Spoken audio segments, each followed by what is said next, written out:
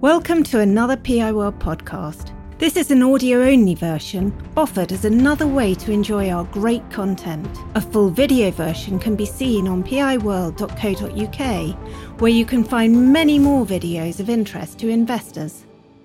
Hi, everybody. Thank you very much for joining us. Very excited to be announcing the results to the market. So we'll review the slides with you and then obviously open it for questions. So if we take a step back, as a quick recap, we closed last year $25.5 million of ACV, 25% revenue growth, and almost 72% of gross margins.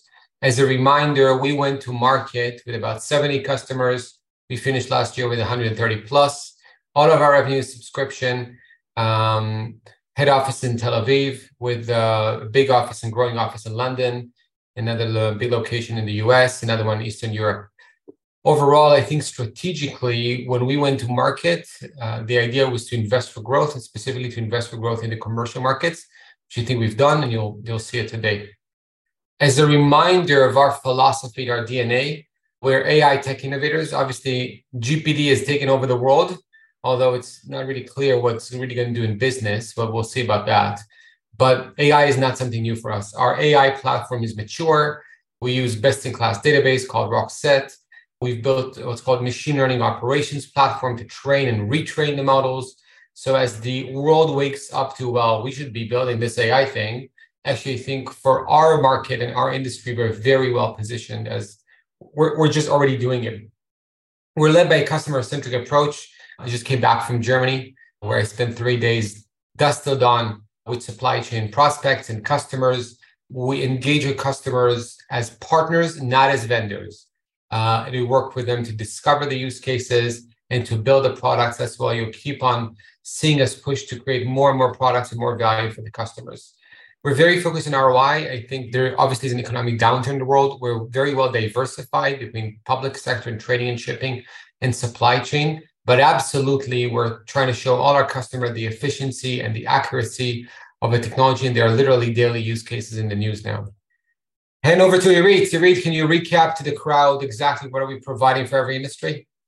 Sure. Thanks, Ami. So we are definitely the leading maritime AI company delivering on actionable insights and analytics for supply chain visibility, for risk and compliance, and for maritime domain awareness needs. We actively approach the ecosystem with 3 business lines: supply chain, which we just launched in 2022, late February, and substantial growth in product from July. And we'll talk about that in a minute. The commercial sector and the public and government sector. So each business line is very different in terms of workflows, pain points, and use cases. But what unites them is the definite need for AI-based insights, which we provide, and the need for a decision support platform, which is used by each one of these business lines. So it's all comes together in the decision support platform in one product that provides an accelerated capability for global trade in each of these domains. Thank you. So as a reminder, we set a very clear strategy when we went to market. We said we're going to raise the funds and invest in building our commercial business and our supply chain business. We foresaw the continued growth also in the US government business, which is just a bottomless barrel of opportunity for us. And I think strategically, we've been delivering on that. We grew ACV in 21%, revenue in 25% last year. Strong progress in commercial customer segment. We signed up another super major, multiple market leaders, banks, traders, shipping companies, governments. Grew the customer numbers. As I said, we went to market with 72. We almost doubled it to 132. We also achieved fantastic new customers, multi-year renewals, including a 5-year renewal and an 8-year renewal. And I think really the world has really gone crazy a bit in the last year or so with the Russian invasion of Ukraine and everything that's going to happen in supply chain. We responded to that by launching Russia Risks Insights as a product, sanctions compliance solutions, API Insights Lab, supply chain solution with AI ETA. So all of that investment went into building and investing for growth. We finished the last year in a significant and healthy cash position, 22 million. As I said, in multiple other cases, we believe we have reached peak losses last year. We took significant steps coming into 2023 reacting to the situation in the markets, to the uncertainty in the economy, by reducing our burn rate significantly. We changed the plan from growing expenses to reducing expenses. We've taken significant management steps. First of all, a moratorium on management compensation, which is, I think, a leadership thing to do. We're not going to raise other things and give management more. That's not going to happen. So I think that's one thing. The second thing is we've dealt with the single biggest expense, which is cloud costs, by negotiating very aggressively and by investing in reducing the expenditure. We reduced our cloud spend from $220,000 a month in October 2022 to about $120 last month. So I think that's already bearing fruit. We took other steps of working more efficiently, but the management, I can assure you, is keenly aware and has been leading on the front foot with the need to be more efficient, more effective, and look at cash preservation. Given the fact that last year was peak losses, we absolutely do not foresee the need for more cash for the company before we break even. We're bringing break even forward as fast as possible. And I think we're responding responsibly and very accurately to what's happening in the markets. As a quick reminder, we're an AI platform that takes data and converts that to insights by taking all available sources, including specifically satellite sources. The reason people pay us money and partner with us is because we help them take better decisions, not because we expose this data. So in the supply chain space, that's called exception management, where you, from all your 100,000 containers, you're telling them, yeah, that's great, but look at these 5 because these 5 are rolled over or delayed in transshipment or whatever. In the compliance space, it's a go, no-go recommendation. It's just the data. It's like, can I do business with this counterparty? In a security space is who should I board or who poses a security risk?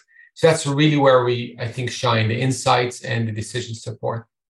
In terms of opportunity, so you can see here some numbers. Let me put it very simply, and I'll give you an example. Recently, we closed the first contract with a company that ships 100 containers full of marble for kitchens. There are millions of these in the world. I appreciate the number here is 250,000. We built that when we went public. I think the more we see the supply chain space, the more we understand it's an endless runway, just endless. With 135 plus customers right now, obviously the company has absolute room for growth. It's not a question if there's enough runway of customers. It's more of a question of execution. Yuri, do you want to recap our growth strategy? Sure. So we have been delivering consistently on our growth strategy. The global maritime industry is facing so much pressure from multiple directions and increasing compliance requirements and freight shipping costs and lack of data visibility, and basically a huge ecosystem of multiple stakeholders that benefit from the decision support platform. And we service a diversified and growing customer base, providing a strong basis for further expansion and new partnerships and opportunities. And we see this in each one of our growth strategy elements, from land and expand and upselling, cross-selling opportunities with current customers to expanding to new customers and a totally new addressable market that we have with the supply chain from freight forwarders and shippers.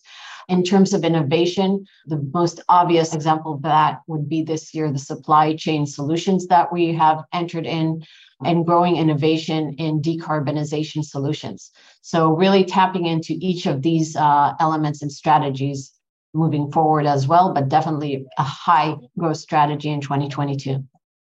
Hopefully, do you want to run us through the numbers? Yeah, so here's a list of, at the bottom, you have selected logos, customers, and the split between ACV, rest of the world, government, US government, and commercial, and how many customers we have per segment.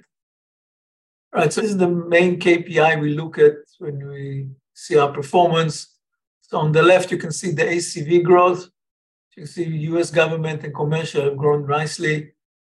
The rest of the world government didn't grow, mostly because we had a higher churn than usual in this segment. That's really the reason we are diversifying into the commercial space. Very difficult to predict the government deals and when they come and when they go and so on. So we lost some customers, and one big customer We're still waiting for its renewal. So hopefully this year it will come back. On the right, you can see the revenue, the short decline in revenue. The government is, of course, the results of the ACV not growing. And growth in US government and commercial, you can see it's anywhere between 50 to 60% on the revenue side, which is pretty good. Go to the next one. That's the number of customers. So most of the growth, as you can see, is in the commercial space, nearly doubling the number of customers in the commercial space. And on the government side, it's a little bit of growth, but some of the growth in the US government actually was additional revenue or ACV at the customer base, which is something we see quite a lot. That's another view of the whole story, but just showing you how, from the last 5 years, how the company has diversified its revenue base from relying only on government, which, as I said, very good business, but unpredictable or difficult to predict because it basically comprises of selected very big deals and RFPs and so on, into something which is much more predictable, both the US government, which is user-based, not an RFP-based, and of course commercial, which is much easier to predict. Okay, so that's the P&L. You can see the growth. I would mention the gross profit is essentially the same as 21, and we believe this year we'll start to see gross margin starts to climb back to high 70s, and longer term it has to be north of 80%. You can see the growth of the investment, it's the reason we raise money. Major growth both in R&D and in sales and marketing. And that's, of course, caused us to lose more than 21. And as Ami mentioned earlier, we believe this is the highest loss peak or bottom. Choose your side of the coin, and it will start to decline this year, getting us to the break-even point. You go to the next, that's the cash flow, going from the financial statements and just adjusting to the IPO expenses and bring it into the real money we spend on operations. So clearly, big jump from 21 to 22, some other financing, investing, and so on. Well, a big effect of exchange rate. The first half of the year, you remember, sudden strengthening of the dollar, mostly against the UK pound, with all the stories that were around the Liz Trust tenure. And we still had quite a lot of money from the IPO in sterling. So we did lose on the exchange rate. We're now sitting mostly on dollars, so there's no more risk there. That's the balance sheet. So 22 million in cash, receivables. Historically, the company never had an issue with collection and deferred revenue growth, and I guess nothing much here more than that. And that's the financials. So let me just recap in terms of opportunities and focus. We're benefiting from fundamental industry drivers and secular tailwinds. Obviously, geopolitical pressure, sanctions compliance, Russia's in the news. It's obviously causing more people to buy compliance stuff. It's causing more governments to look for maritime security stuff. I think broadly saying the shipping and maritime industry became more relevant to many people. Getting to the supply chain world. So supply chain technology is absolutely booming. Absolutely. The number one need that is quoted by all supply chain executives globally is what's called supply chain visibility, which is a product we have in the market that people are already buying. So I think that's a major driver. I think we're in the right market in the right time. This, I've heard from 9 customers this week, that they have budget for this year. It's one of their strategic priorities, and it's nothing out of the ordinary. That's what everybody thinks. So it's on us to execute that. Decarbonization. Last week, the EU passed another round of regulation on shipping companies and traders. I think that will mature in Jan 24. We hope to see that drive revenue before that, but I think it depends on how people respond to that regulation. So let's see about it. And obviously, AI drives a lot of efficiencies. So overall, I think we're sitting on top of the right fundamental industry drivers. I think I mentioned that we're enhancing our supply chain offering. I think we're in a good place. We're talking to hundreds of customers. The pipeline looks hefty. Carbon offering, it's not reading the numbers. We didn't bake it in because we want to see how regulation evolves. I think we're working with our biggest customers to help them deal with the impact of what's called the EU ETS, the Emission Trading Scheme, and the Carbon Intensity Index, all new regulation in shipping and trading. We took a lot of effort on efficiency and optimization. I think that's paying off. Everybody, top to bottom, soup to nuts, gets compensated on EBITDA targets, not just on revenue, which I think is a cultural shift in the company. We signed a 5-year deal with AWS in significant better terms. We reduced some workforce, what we had to do to make sure we're more efficient. If we had some employees who were in high-paying areas like the US, we could do this from another place, then we did it. We have now a development team in India, a development team in Ukraine, and the management team took obviously a pay freeze because we need to lead by example. Iri, do you want to say a few words about the brand awareness and how we work with the media to build a global brand and the impact of a global brand on revenue and sales? Absolutely. So it goes hand in hand, and we are building a very trusting relationship with the media based on our insights and what we provide on a continuous basis to reporters that are looking into things that are, the burning issues in the news, from the Russia war to sanctions and supply chain challenges. And on a monthly basis for quite a while, we've been issuing reports both on the Russia risk and on port insights. And both these reports have been very informative for the media, and we've been helping them with analysis of situations. So they've been using basically our insights and our ability to foresee trends in this ecosystem and kind of explain to the broader audience what is really going on behind the scenes and how this is impacting efficiency and life costs and et cetera. So we've been twice on the cover of the New York Times with both deceptive shipping practices and things related to the Russia war. We've been on CNN and continuously working with Wall Street Journal, Financial Times, Bloomberg, and so forth.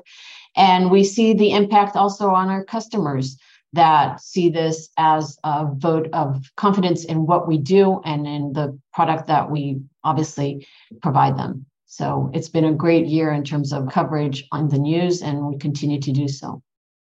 Well, I think we're very focused. I think, as we said, we have a growing U.S. government customer base. We're supporting that, and we're very, very focused on growing our commercial business. So just to wrap up the presentation, in terms of outlook, we have a very positive outlook. We continue strong trading. ACV is tracking in line with our expectations. I think the focus on efficiency, both culturally and operationally, provides a clear roadmap to positive EBITDA, which we absolutely recognize is key. The growing customer base includes some of the world's largest companies, and you'll see us release names soon, but some of them have already been done. The biggest miners, the biggest traders, the biggest supply chain operators, biggest forwarders, the biggest ports. It all provides expansion opportunities and builds the brand as the world leading maritime AI company. And finally, the challenges, complexity, regulatory pressures, and maritime trade just continues to grow, drives the need. We're seeing inbounds, we're seeing sales cycles collapse. We'll continue to work very diligently and execute ruthlessly to achieve and overachieve in our targets. And we thank you for the trust in joining our journey. Last year, I think the difference between making numbers is not just one deal. That's one Nigeria deal that slipped. We know it's an unpredictable market. Otherwise, if that didn't slip, we would have met our numbers and everything was okay. So I think strategically, we're happy where the company is. We're not focused on the share price. We're focused absolutely only on execution. The only thing we care about is revenue and getting to profitability. That's it. That's the two things we work on. All the rest will correct itself. So I think our call to potential investors, I actually think this is a great opportunity for all you guys. It's a great opportunity for us management as well. But we believe that we're on the track. We have line of sight of how we get to 50 million of revenue and profitability. I think we have endless runway. The company was never in a better situation, both in terms of the market and the technology and the brand. And we're super excited and optimistic. We're going to do this. So we'd love to have you join our journey. PI World videos and podcasts are for general information and interest. They do not constitute any kind of recommendation or inducement to buy shares of any company.